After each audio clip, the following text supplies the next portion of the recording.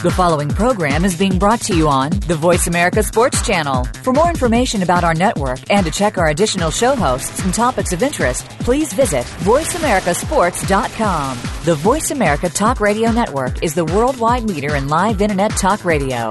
Visit voiceamerica.com. The views and ideas expressed on the following program are strictly those of the host or guests and do not necessarily reflect the views and ideas held by the Voice America Talk Radio Network, its staff, and management.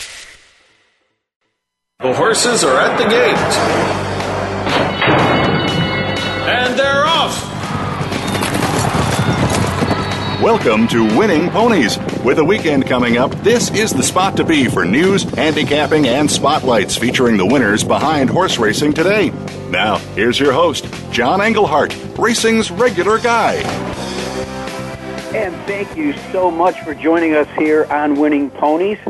I hope you all had a slew of winners using your easy win forms.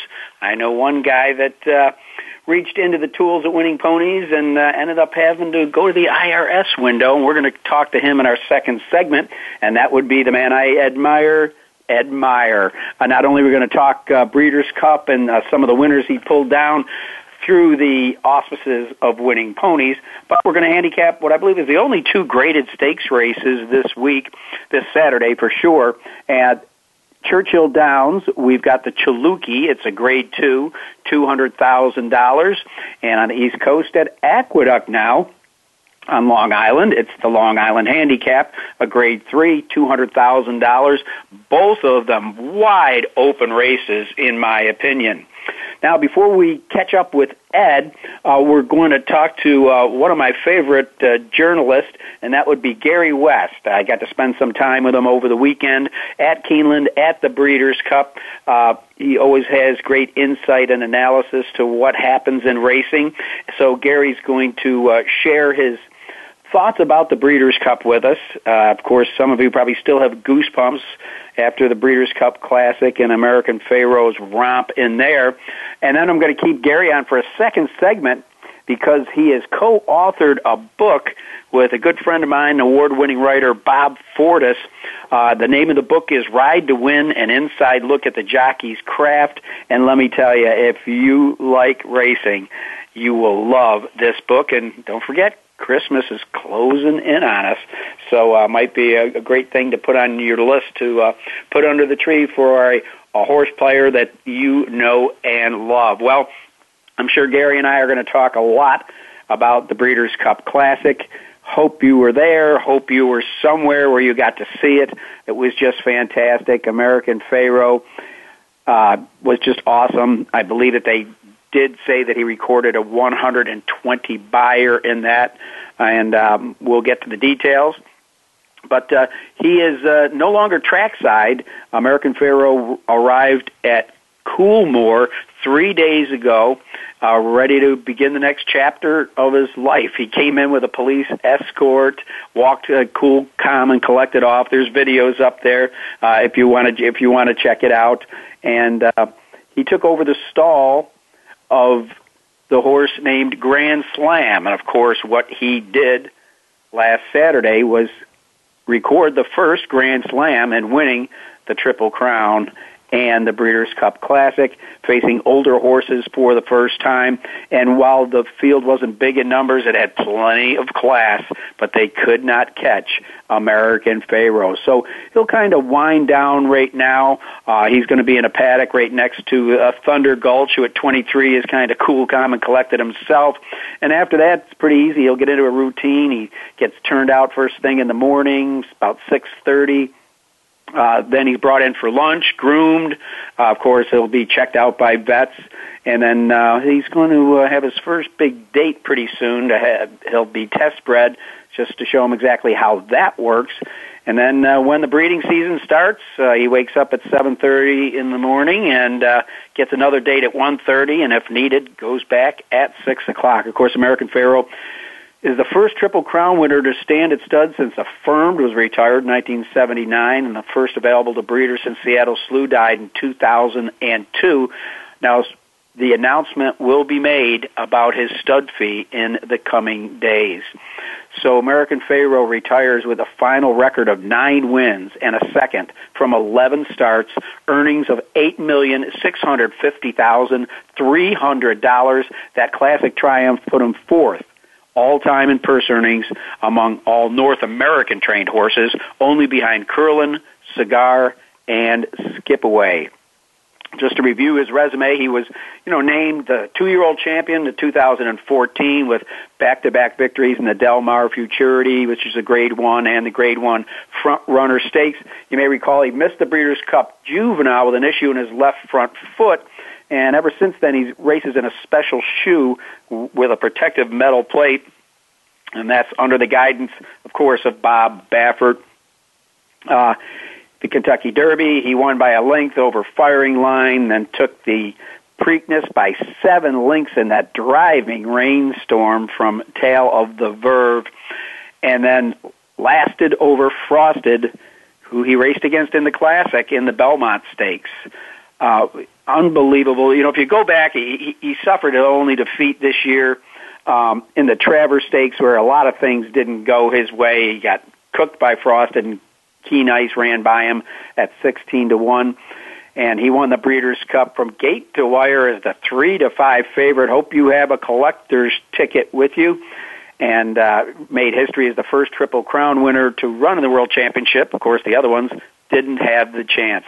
And yes, Dick Girardi verifies that while numbers can't define greatness, they can confirm it, and that he woke up on Sunday morning and did see the Beyer speed figure of 120. If you think about it, this horse has just reeled off 100-plus Beyers ever since he was a 2-year-old with 2 101 and pair of 1 runaways, those races I mentioned. Then when he came back as a 3-year-old, and when amounted to paid workouts in Arkansas, he had Beyers of 100 and 105. His Kentucky Derby Beyer was 105. So consistency is what breeders want to see, and the fact that he could do that is going to attract nothing but the best of mares. Now, prior to the Classic, his 109 Beyer in the Haskell was his best figure of the year, and now that Baffert had a chance to rest him, he came in and reeled off the 120 in the Classic. Now, to put that number in perspective, the last 3-year-old to get a Beyer number of 120 was Bellamy Road in the 2005 Wood Memorial, and the last distance horse of any kind to go that high was Quality Road.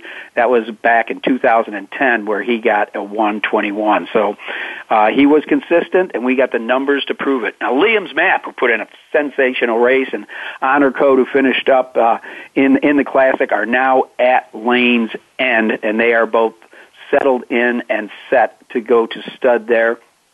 I want to ask Gary about Liam's Map, because usually he's a front runner, and they had him bottled up pretty good, but he was able to rally from 4th to win the Las Vegas Breeders' Cup Dirt Mile by 2.5 lengths.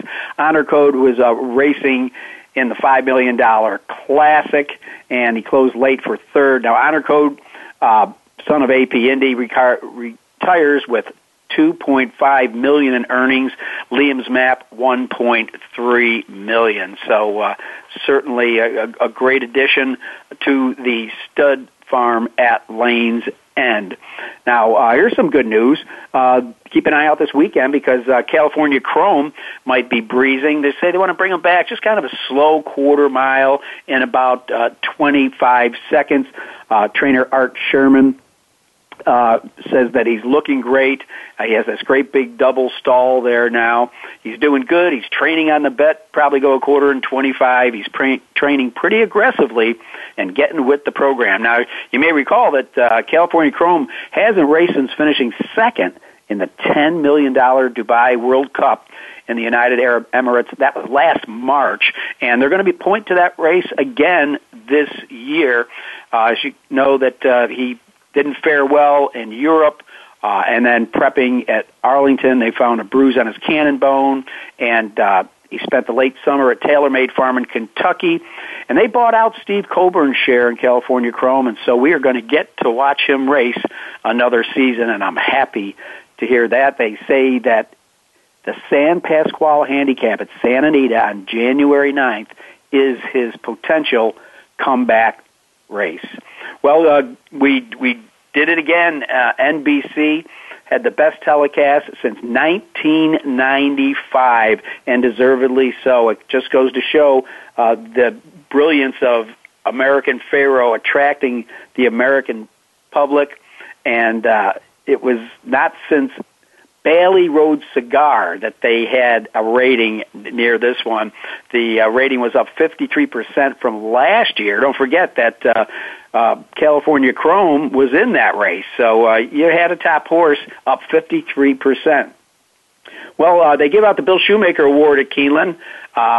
They give it out at whatever track the Breeders' Cup is at. And Ryan Moore, who won 2 races and finished second in 2 others, won the 13th Bill Shoemaker Award this year at Keeneland.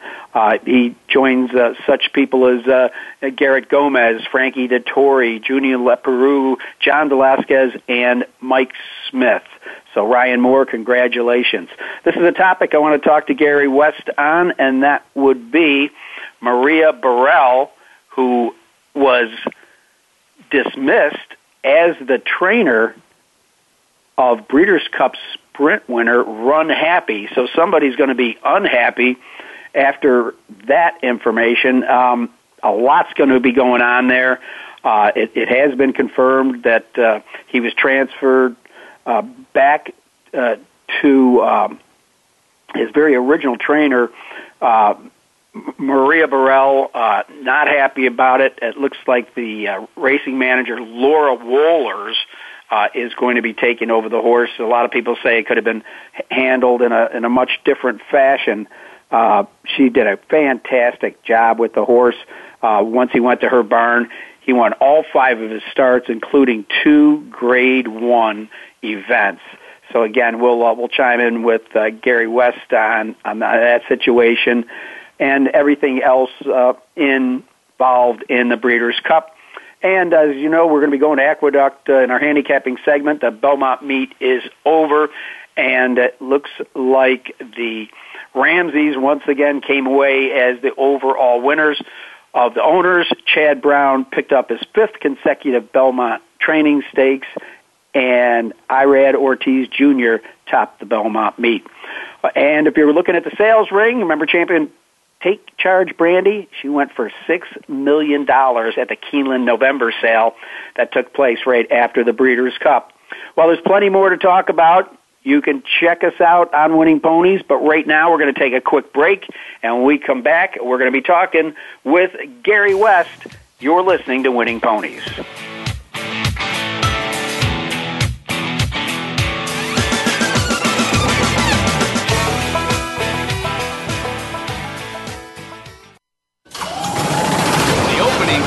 Is a beauty. There's a fly ball deep right field. Back goes O'Neal. He's at the shot. Got it with 2.8 seconds left. To left. I don't care where they put him. This one is out of here. From high school to the pros, we cover everything.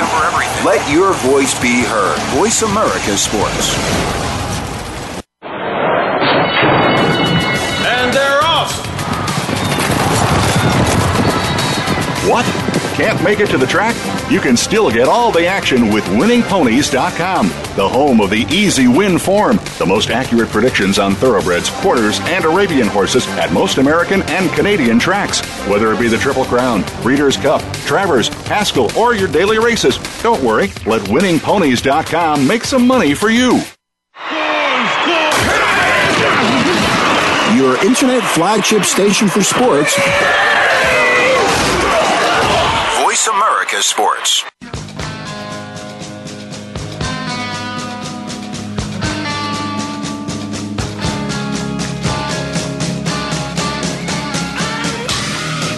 You're tuned in to Winning Ponies with your host, John Englehart. Got a tip for us? Need a tip from us? If you want to talk with John or his guests, the phone lines are now open toll-free at 1-888-346-9144. That's 1-888-346-9144. Or you can send an email to show@winningponies.com. Now, back to Winning Ponies with John Englehart. All right, and back with me, one of the most respected journalists in thoroughbred racing, Gary West. Uniquely, he is the son of a jockey who then became a trainer, but kind of took a different path to the backstretch. He was taught writing and American literature at the University of Tennessee and published scholarly articles, but somehow the backstretch lured him back, and we are much better for it. Of course, he wrote for many years with the Dallas Times-Herald, the Dallas Morning News, and the Fort Worth Star-Telegram. Enough about his resume. I want to talk to the man. Gary, it was great seeing you over Breeders' Cup weekend, starting with the National Turf Writers and Broadcasters Award Banquet. Well, it sure was. It was a great week for the sport, I thought, and a wonderful venue at Keeneland. I believe many people went to Lexington with some hesitation and some doubt about Keeneland's ability to handle the event, but it was a beautiful venue, and I think everything went off quite well despite the weather. So it was, I think, one of the better Breeders' Cups. Certainly, it produced every champion that horse racing will have, and we saw some spectacular racing as well as a glorious culmination of a terrific career. Yes, and I, too, have to give a tip of the cap to the people at Keeneland. It seemed as though at every got it right. Speaking from a personal viewpoint, they made sure that the media was well taken care of with information and fine food and quarters you were in, and that they pulled it off well. I mean, although they set a crowd record, you could still kind of get around where you had to go. They did a great job, as always, G.D. Hieronymus and his staff with the video. And, again, so many people were doubters that it was just going to be overwhelming. And I really think, Gary, that they have postured themselves to put their hat in the ring for a subsequent Breeders' Cup. I would agree. If they want another Breeders' Cup, I don't see any reason that they shouldn't get one. They did a fabulous job, and everything was first class. And I was so impressed with the people at Keeneland. I mean, the elevator operator, the people who were manning the shuttles.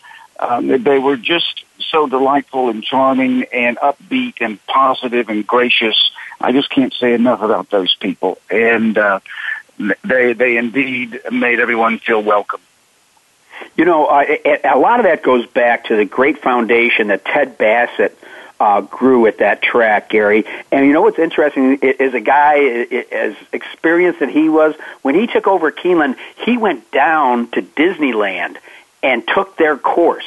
You know, Disneyland has an outstanding school of customer service. And Mr. Bassett himself went down there and went through the course and then brought that philosophy back with him and passed it on to all of his employees as the fact that, you know, the people here are our patrons. They are our guests, and they're to be treated that way. And you're right. From the guy running the elevator to the guy saying good luck when he sells you a ticket, the atmosphere there is just fantastic. It is. You know, I chatted with one of the elevator operators who told me that she was so thrilled to be working there, and she looked forward every day to coming to work because it was just so beautiful to pull into Keeneland. And I felt the same way when I drove up there in the mornings. It was a beautiful, beautiful place to host the Breeders' Cup. Yes, and while we did get a few spatterings of rain, it really wasn't outrageously bad weather. So, knock on wood, that might happen again. Well, I want to hit some of the big Breeders' Cup races, and I guess with your time at a premium, let's go to the top. Let's face it, with Beholder out of the race, it did set up perfectly for American Pharaoh. But let me tell you, he did not disappoint. When he comes away his final race cruising through the final eighth of a mile and still records a 120 buyer, and, Tonalist, Keen Ice, Frosted, Honor Code, these are not horses you could just throw out. They all have fantastic resumes of their own. So despite the pace scenario, he beat a good bunch and he went out on top. Well, he did, and I was so glad to see him finish his career that way, not just with a victory, but with a dominating victory. And granted, yes, with Beholder out and Liam's Map going in the dirt mile, it did set up for him, and he got away with a pretty easy pace. Still, even at the top of the lane home, he outfinished everyone. Honor Cove was making his run, Keen Ice was making his run, but they weren't making up any ground on American Pharoah, who ran the last quarter in 24-3, which is sensational. Anytime a horse runs that distance and can finish under 25 seconds, that is extraordinary. He went the last half mile in 48 and change. Again, extraordinary. And basically, never had to be fully extended or ridden hard. If there's anything that we can regret about American Pharoah's career, it's that we probably never saw his best. He was never challenged in some of his most impressive performances. It would have been, I think, thrilling to see what would have happened if Beholder would have made a run at him in the second turn. In that second turn, he was cruising along. Espinosa had a pretty good hold of him, but Mike Smith was on FNX, and he was riding FNX to try to get close. And it looked for a moment that American Pharoah lost a little ground, and someone next to me said, "Well, he's done." I said, "Yeah, it's done all right." And at that moment, Espinosa jiggled the reins at him, and he just flew away the field, and of course drew off to win by more than 6 lengths. But he was just cruising on the lead through 47 and change, 11 and change for the 3 quarters. And a horse that can toss down those kinds of splits and then run a 24 final quarter mile is a great horse. I think he defined himself with this performance as much as the Triple Crown as a great horse. And that was thrilling to see.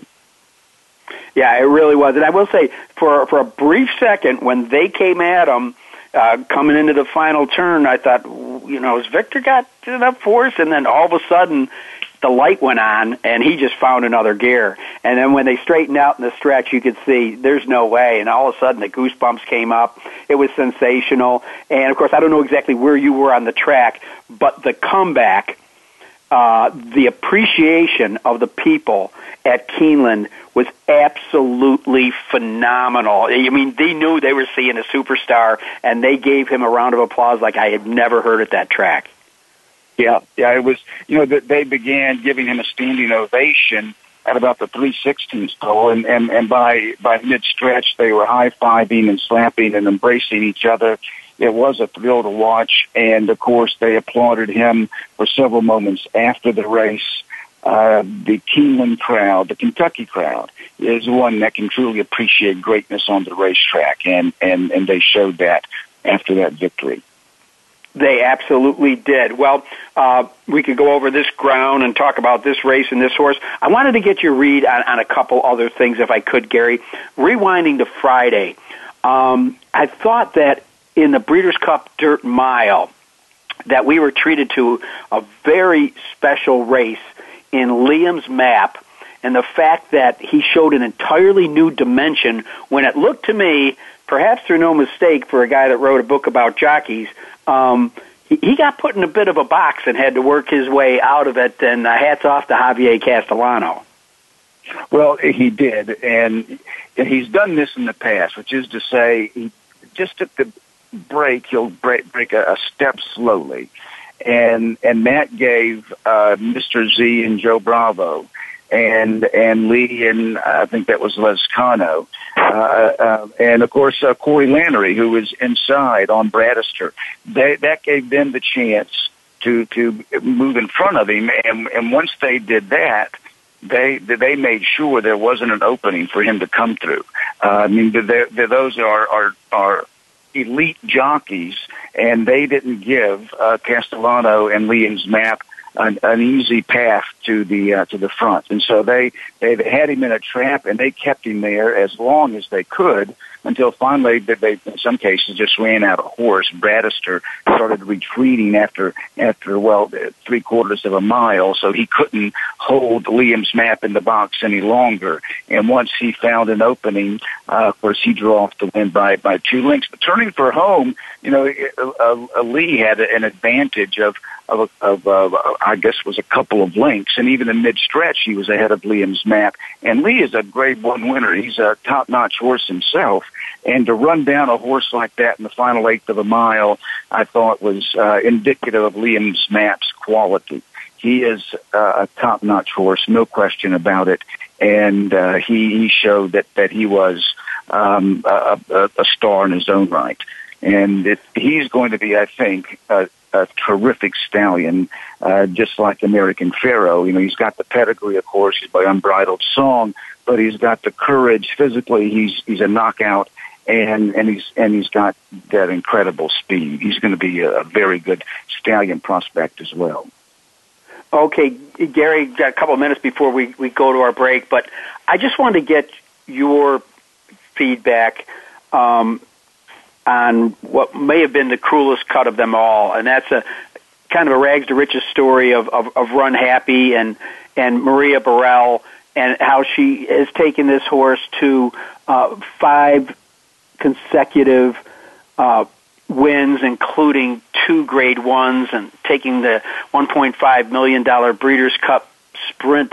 Do you think that divorce could have been handled in a better manner, and if it was even necessary?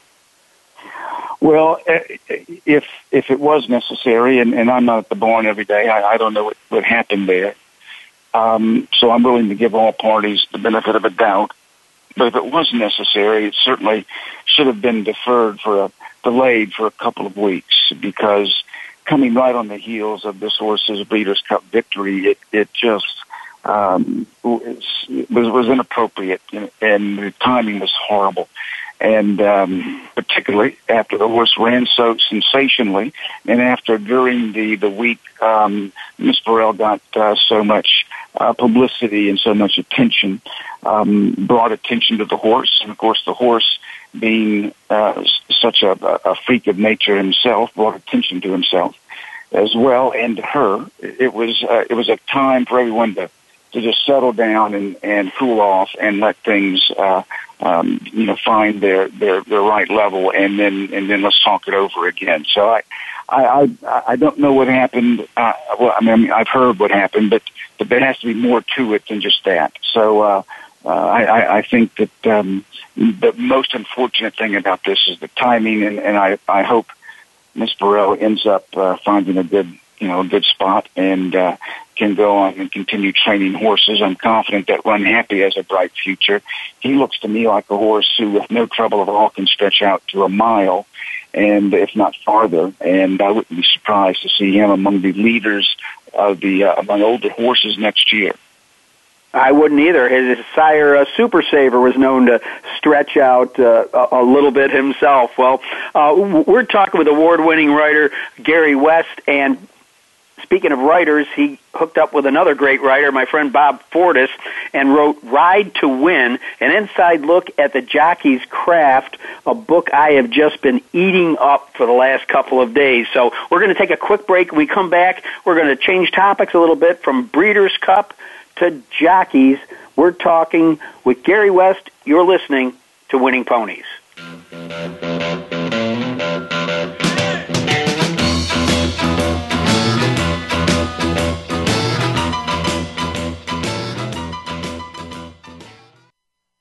The fans now have a voice to speak their mind.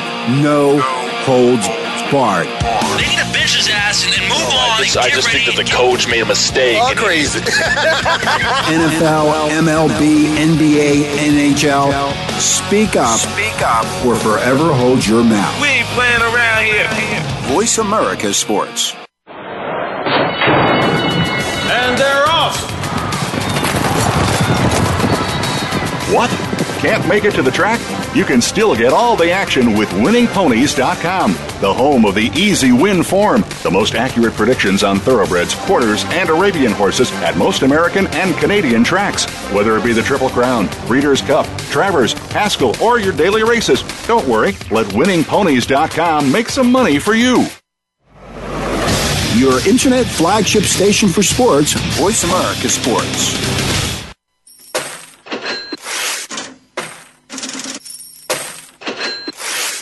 You're tuned in to Winning Ponies with your host, John Englehart. Got a tip for us? Need a tip from us? If you want to talk with John or his guests, the phone lines are now open toll-free at 1-888-346-9144. That's 1-888-346-9144. Or you can send an email to show@winningponies.com. Now, back to Winning Ponies with John Englehart. All right, and back with me, of course, is Gary West. Oh, it was about 28 years ago. I got the chance to work down at New Orleans as the publicity director at the fairgrounds, and I got to befriend a great columnist by the name of Bob Fortus. Of course, for the big races, I was introduced to Gary West when he showed up, and Bob and Gary have teamed up to write a fantastic book called Ride to Win, an inside look at the jockey's craft. Of course, Gary, his father being a jockey, that sure didn't help. But I'll tell you what, one of the best boots-on-the-ground guys I've ever come across in racing journalism is Bob Fortus. He gets his teeth in a story, and he's on the backstretch. He knows the horsemen. They trust him. They open up to him. And between these two gentlemen, they've put together a fantastic book. Obviously, I'm going to tell you how to get it. If you know anybody that needs to get something special at Christmas, Ride to Win is what you want to get. And I'm guessing that when the fairgrounds open, these guys that have roots in New Orleans will probably be doing some book signings. Again, Ride to Win is the name of the book. Gary, ironically, Bob called me today from out of the blue, had no idea you were going to be on the show, and kind of gave me the backdrop on how you guys teamed up. Quite frankly, I've never really gone to a major racing venue like the Breeders' Cup or the Derby where I haven't seen you guys about 10 feet apart from each other. So I got to guess it was kind of neat that two friends, two award-winning journalists could team up for such an effort. Well, it was. It was very rewarding, and I should point out first of all that the book was Bob's idea. He conceived of it, and he began it, and then we worked together on it. Basically, we allowed each other to do what he does best. Bob is, as you said, is just a great reporter, one of the best reporters I've ever known. And I'm more of a storyteller, writer type. And so Bob would write it, and I would write it and send it back, and I would write something and send it to him. And, we just sent it back and forth to each other. And we didn't step on each other's toes. I think we acknowledged, I'll be the first to admit Bob's a much better reporter than I am. And, we allowed each other again to do what he does best. And the result is, I think, a very good book. The essence of the book is, of course, the stories that the jockeys have told and the way they approached some of the great races. And in this format of analyzing the process of riding horses, that format allowed us to get into how some of the great races of the last 30 years were won and lost. How, for example, Sunday Silence defeated Easy Goer in that 1989 Preakness. How Cigar lost the Pacific Classic and his win streak of 16 races came to an end. Get inside those races from the jockey's perspective, and then we try to tell that story. But the distance, the temporal distance, allowed these jockeys, I think, to speak more candidly about these races than I can ever remember them speaking about them at the time.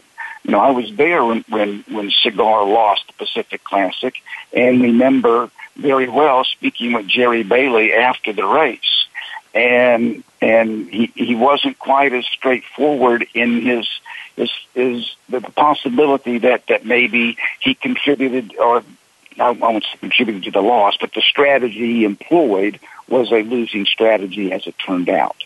And with the distance and the time, and with his reflection on that race, and having had years now to think about it, he has concluded that the strategy he and Bill Mott employed probably got Cigar beat. Otherwise, Cigar would have won. And the way now that Pat Day looks back on that 1989 Preakness is a little different from the way he probably saw it at the time. And that's, I think, one of the most enlightening things about the book. And the other enlightening aspect of this book is how much these jockeys go through, and how expert they are, how skillful they are, and when they explain what they're doing, and they know exactly what they're doing every moment of every race, the best ones anyway, it is quite enlightening from anyone's point of view. But I think especially from a horse player's point of view. John, if you're reading the book, you're a horse player. You find it very interesting and I think useful from a horse player's point of view what these jockeys had to reveal. Absolutely. I mean, right away you grab me with the guys in the gold room because I've been with those guys. It doesn't really matter what city or track you're in. But what is neat, I would recommend any young jockey that wants to get in the game that this should be Jockey Book 101. Now, the book, as you stated, it has a logical, linear ordering with the early chapters focusing on pre-race activities. Then you kind of move into how jockeys, formulate their strategy, their physical preparation, details about what the jockeys are thinking and doing during even the post-parade, and how it's all dissected and what they're trying to accomplish not only in the early running, but in the mid part of a race, and how they encourage a horse to finish. I mean, to ride is in a state of constant preparedness of what you've got to worry about and the dangers of the race. It just takes you through the whole thing, and you use a myriad of fantastic jockeys that everybody knows, and some the Brian Hernandezes that are mid jockeys that still play an important role, and while I only have got a couple of minutes left here, I must say it was really interesting in how you guys brought out the different styles, that there's so many different roads to success, starting with hard work in the morning and communication with trainers, but then zoning in on certain jockeys. Let's just say the different styles of Jerry Bailey, who was so methodic, Pat Day, who just had an amazing feel of the horse during the race and when he was going to get that best quarter mile out of him, and Julie Crone, who used the warm-up of a race to communicate the horse with positive reinforcement. I mean, it's really eye-opening. Well, I think as I was writing this and thinking about it, and a lot of thought went into it, it occurred to me that basically there are two types of jockeys. I should say two types of successful jockeys.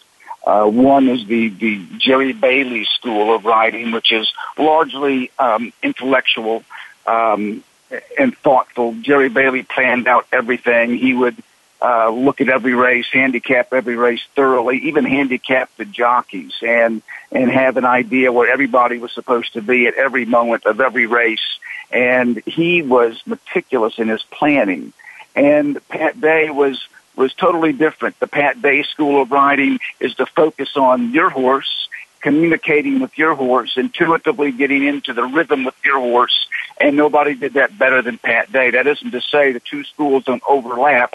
Pat Day took notes on every horse he ever rode, so he was also meticulous in his preparation, but he would tell you that his strength was his feel for a horse and his rapport with a horse. And Jerry Bailey would tell you his strength was his preparedness. And those are very different approaches. And I think those approaches were successful to different degrees with different horses. Pat Day's approach worked with some, and Jerry Bailey's with others. And you can go through most riders today, the successful riders, and say they're one or the other. But in truth, I suppose, most of them have characteristics of both schools. That is, they try to know the horse, understand the horse, have a rapport with the horse, but at the same time, they have to have a strategy and a plan if they're going to be successful. Well, all I can say is you and Bob Fortus had a strategy and a plan to be successful in writing Ride to Win. Now, our listeners are probably chomping at the bit, as we would say, to get their hands on this book. Gary West, how can they get this book, Ride to Win? Because I got a feeling it's going to be under a lot of Christmas trees. Well, right now you can order the book by going to Jockey Talk 360. Jockey Talk 360. That's the publisher, and you can buy it directly from the publisher because 40% of the revenue from this book goes to the Permanently Disabled Jockeys Fund. Basically, we wrote this in appreciation of the jockeys, so they're going to get the lion's share of the money from this book. And right now, buying it directly from Jockey Talk 360, more money goes to the PDJF than if it were bought through a retailer. So right now, we're selling it directly to racing fans, and in a few weeks, it'll be in stores and on Amazon. But the PDJF gets the most money if we sell it directly to the fans, and so that's the way to do it right now. Go to Jockey Talk 360. All right, Gary West, hey, you're one of my favorites. You know that. It was great seeing you over the weekend.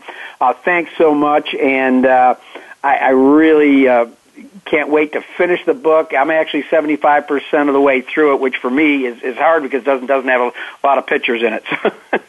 But it's just fantastic. You and Bob Fortus, you make a great team. I thank you so much for your time and wish you nothing but the best. And I'm guessing down the road there'll be a book signing at the fairgrounds coming up too. Well, I think so. I look forward to it, and always good to talk to you. Thanks. All right, we've been talking with Gary West.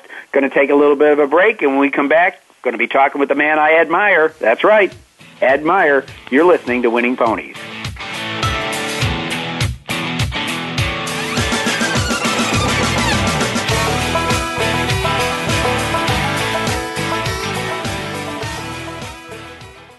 The opening kickoff is a beauty. There's a fly ball deep right field. Back goes O'Neal. He's at the shot. Got it with 2.8 seconds left. to left. I don't care where they put him. This one is out of here. From high school to the pros, we cover everything. Let your voice be heard. Voice America Sports. And they're off. What? Can't make it to the track?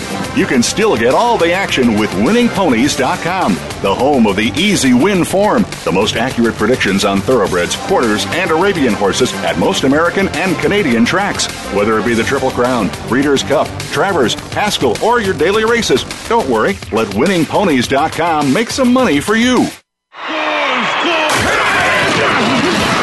Your internet flagship station for sports. Voice America Sports.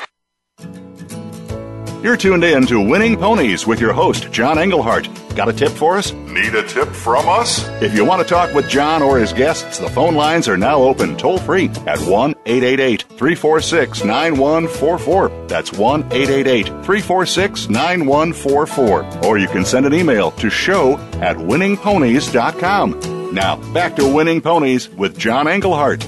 All right, and with me, a man you are very familiar with, the former host of this show, and a frequent writer on winningponies.com, Ed Meyer. We had him on before the Breeders' Cup, and now we got him for a recap. Steady Eddie, how you doing, my friend? John, it's great to hear your voice. How you doing, buddy? I'm on the right side of the grass. That's a start. You were a busy lad this Breeders' Cup weekend, weren't you?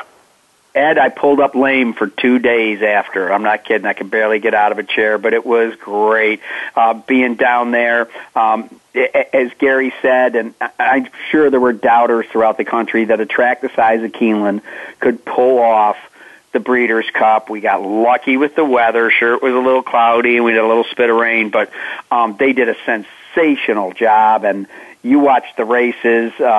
Pretty much they were run fairly true to form, a few upsets without a doubt, but that's what racing's all about. And but when we finally got to see that Breeders' Cup Classic, it took a while for the chills to go away.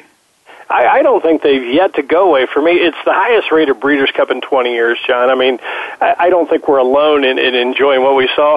Keeneland puts on anything that they touch. It actually, if it doesn't work, they go ahead and they put it aside and they move on to bigger and better things.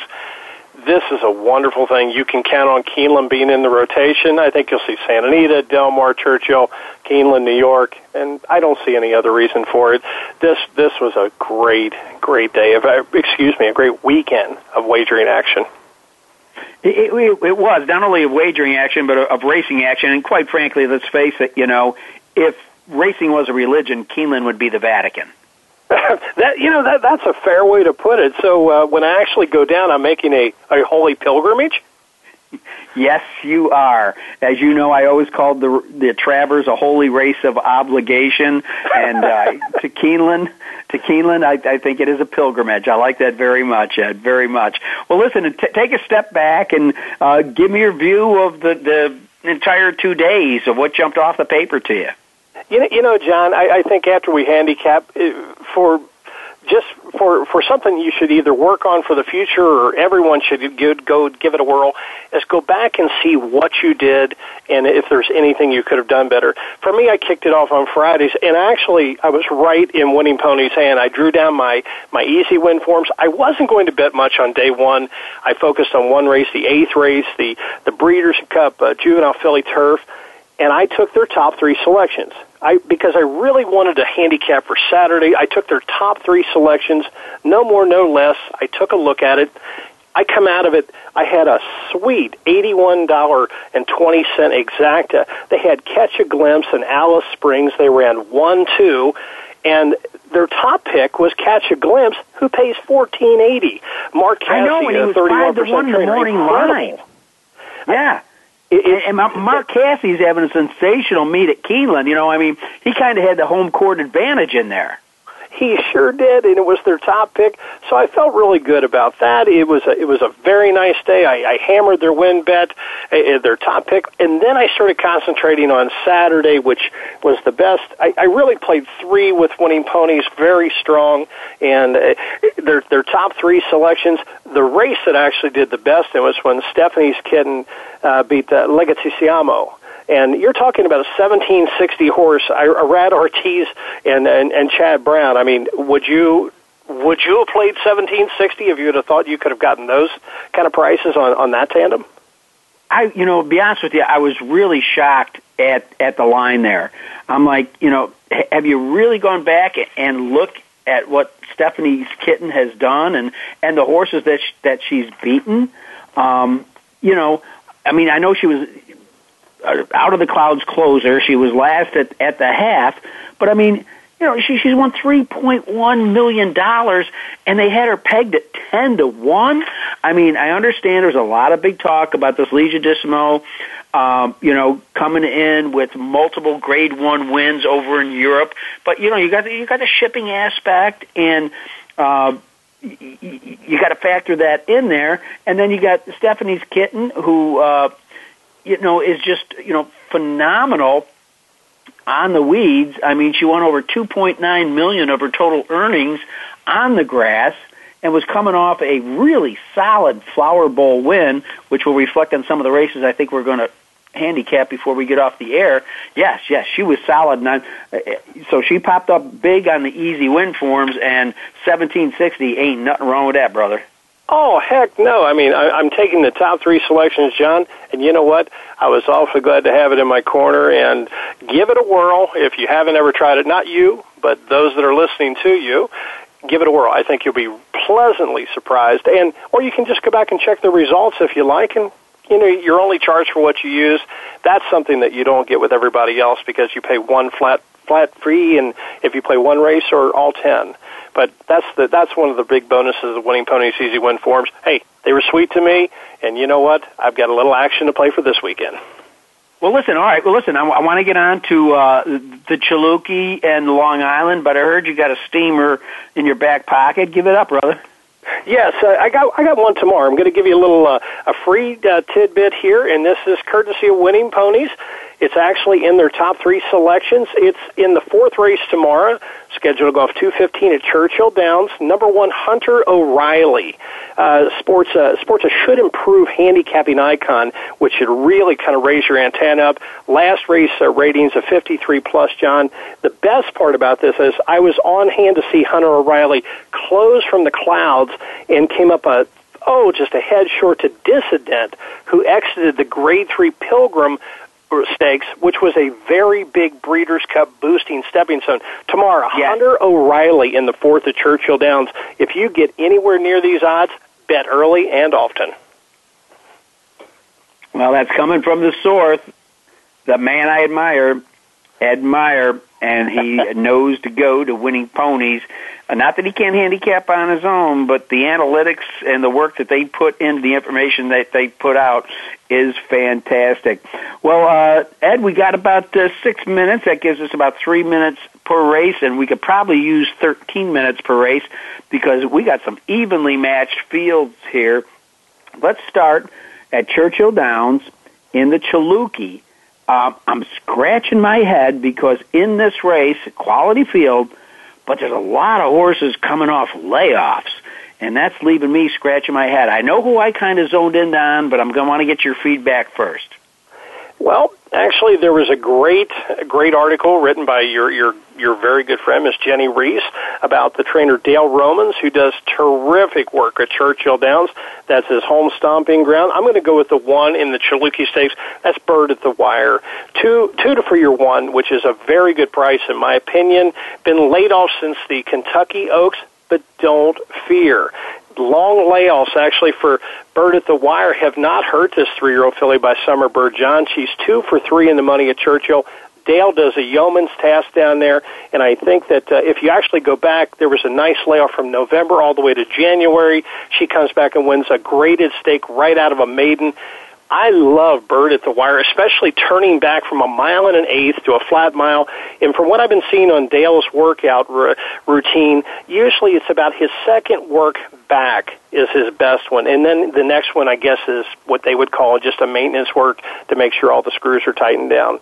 But if you take a look at that two works back on October 17th at Churchill, 101 breezing, 6 of 59, you know there are some real runners down there at Churchill, and they're training as well over that deep track and really getting legged up. I love Bird at the Wire. All right, you know me, Ed. If you're going to bet him, you're going to box him. Bird at the Wire is one of my picks in here. The horse that I feel that she has to chase down is going to be Spelling Again. And this horse, I like formful horses. I think the horse had an excuse in its last in the Turf Club America, and it was bothered and squeezed early. And Brad Cox, I know you like to look at your stats there, and off the layoff, 30 to 60 days, wins 26% of his races. And quite frankly, most of these horses are kind of stalking styles. Bird at the Wire likes to come out of it, and so do many of the others.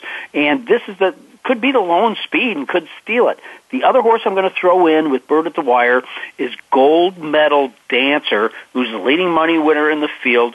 Right now, not at Churchill, but Donnie Van Hemel is hot right now. He's had 3 wins from 9 starts in the last 7 days, and I just think this is an extremely dangerous horse, Gold Medal Dancer. Again, I don't have any odds in front of me, but if you're going to bet him, you're going to box him, I'm going to do Bird at the Wire, Spelling Again, and Gold Medal Dancer. Your Gold Medal Dancer is 5-2. Spelling Again is a beautiful 8-1, and 2-1 a Bird at the Wire. And you're right about Mr. Von Hemel. Ever since coming in from Remington Park about 20 years ago now, this guy took it to a whole new level. Absolutely. All right. Well, you know the routine. Now we're down to 2 minutes to post. The Long Island Handicap on Long Island. Aqueduct's open right now. I've got checks on 4 horses. My top check, Danza Cavallo, but I cannot overlook Goldie Espinoni, Rosalind, or Mutasis Mutandis. Wow, that's a mouthful. I'm just going to steal Rosalind right from you, John. When you actually made mention, this is the 4-year-old filly by Broken Vow. It was $1 million Fasig-Tipton Keeneland sales purchase, and this is second off a layoff, dropping in from Grade 1, the E.P. Taylor, set the pace all the way around, going 1.25 miles, but fear not. We're dropping in class. If you go back to May 2nd in the Grade 2 Sheepshead Bay, stalked off the pace with Jersey Joe Bravo at Belmont, going 1 3/8 miles. I think this is going to be no problem. This is Junior Alvarado in the saddle for Chad Brown. They're exiting the Grade 1. They're dropping in class here. 5 for 9 total in the money. I think it's a very versatile filly here by Broken Vow. And if you need even more proof, go back and watch that Sheepshead Bay where she actually just was under wraps going 1 3/8 miles. I don't think the extra eighth of a mile is going to hurt anyone. But the two Chad Browns, they definitely they need a hard look. But Rosalind's all for me at 6-1. Well, Chad Brown and Christopher Clement each have 3 horses in this race. The thing I had was, and I'm not the biggest time guy, but those horses that showed speed had really easy fractions. The horses that did well on their front-running efforts were all got a half mile in like 50 seconds, Ed. And I just think that Danza Cavallo, it's last out. The thing is, what I'm looking at doesn't show the splits. But you got to admit, if you run behind Stephanie's Kitten, who won the Filly and Mare Turf, might be a little clue that you got some class with you. I think you're dead away right there, John. You're also dropping in class. You've got that's Jose Ortiz, the brother Ortiz, and he's daggone good at it on his worst day. Chad Brown has a very nice filly here by Sunday break. I think that you've hit on something really good there. I think the drop-in class, you're getting one of the Ortiz brothers who are both versed at riding on the turf, but as you said, there are 3 Chad Browns in there, and they're one in the 1-post, 2-post, and 3-post. So, you might be one of those gotta bet 'em, gotta box 'em type deals for you. That, or I've got so many I like in here with Matunas and Rosalind and Golden Espy. I might just have to pick one to key on top. But either way, as always, a pleasure to hear your voice. I'm glad you had a great Breeders' Cup day using the Winning Ponies tools. And Ed, I look forward to seeing you again very soon. Great for you to take the time to be with us. John, thank you. It's my pleasure and honor. And I'll tell you what, hey, thanks for Winning Ponies. They carried me, and I'm going to start off November maybe with a little bit of a bang here at Churchill Downs. John, thanks for having me on, and best of luck to all your listeners. All right, we've been talking with the man I admire, Ed Meyer, and Gary West, who penned Ride to Win, an inside look at the jockey's craft with Bob Fortus. I highly recommend this book, and can't wait to get off the phone and finish the other half of it, quite frankly. So we appreciate you listening to us. Pull down those easy win forms as you hear Steady Eddie getting his winners at the window through winningponies.com. And once again, even though it's dark, I'm overlooking the turf course past the Ohio River to the hills of Kentucky.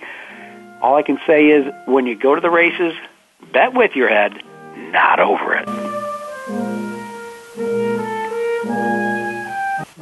Thanks for listening to Winning Ponies with John Englehart. We know the information from today's show will help you at the next post. Keep listening for more next Thursday at 8 p.m. Eastern Time, 5 p.m. Pacific on the Voice America Sports Network.